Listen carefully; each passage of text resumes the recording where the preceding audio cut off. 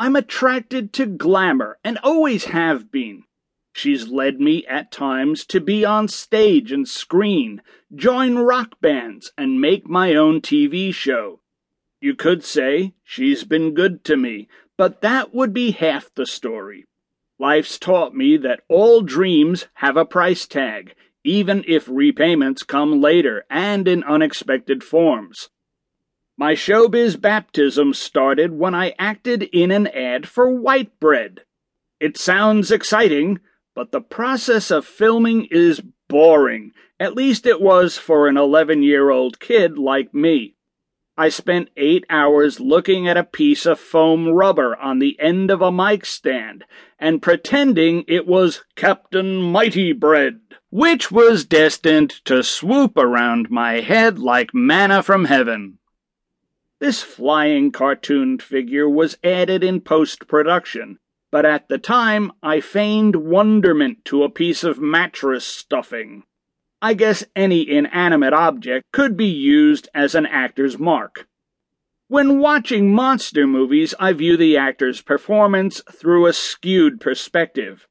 I see the Scream Queen, Jamie Lee Curtis in Halloween, terrified of a can of Spam just off camera, or the good citizens of New York in paralysis over a Lamington or pack of condoms. What is it with New York and disaster movies? So far, the place has been terrorized by King Kong, Godzilla, the Joker, and even the weather.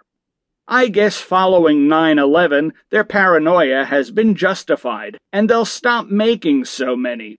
Now they have something real to focus on. Throughout the shoot, I ate sandwiches wilted by hot studio lights. The special effects department had to place cardboard under each sandwich for every take. When taking a bite, I got a mouthful of the stuff along with the bread, but I chewed until the cameras stopped rolling. I've suffered for my art. Back then, my hair was a lot redder, and people forced me into the stereotype that came with it. Check out the coloring of bratty kids on TV, and you'll see what I mean. If there's red in there, they'll have ADD. Chucky the doll proves the point.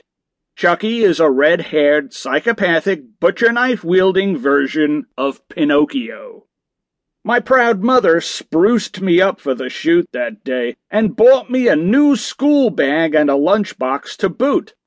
I was sitting on set next to this angelic-looking blonde child who had a scruffy bag and beat-up lunchbox. Within minutes, the director had reassigned our possessions so that I would better fit the mold that the viewers expected. Years later, I was foiled again, when the stereotype should have been working for me.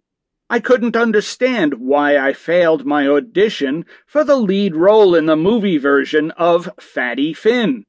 I had it all going on, what with the fat and freckles. The part went to a skinny, blonde-haired kid. Talk about miscasting. I'm pleased to say the film flopped, not that I'm bitter. It wasn't just me on TV. My dad was in the industry and got the whole family a gig. It was like living in the Partridge Family, and I even looked like Danny Bonaducci. My brother Jay ended up in an ice cream commercial and spent the whole day eating Neapolitan. It was no surprise to hear him vomiting later that night.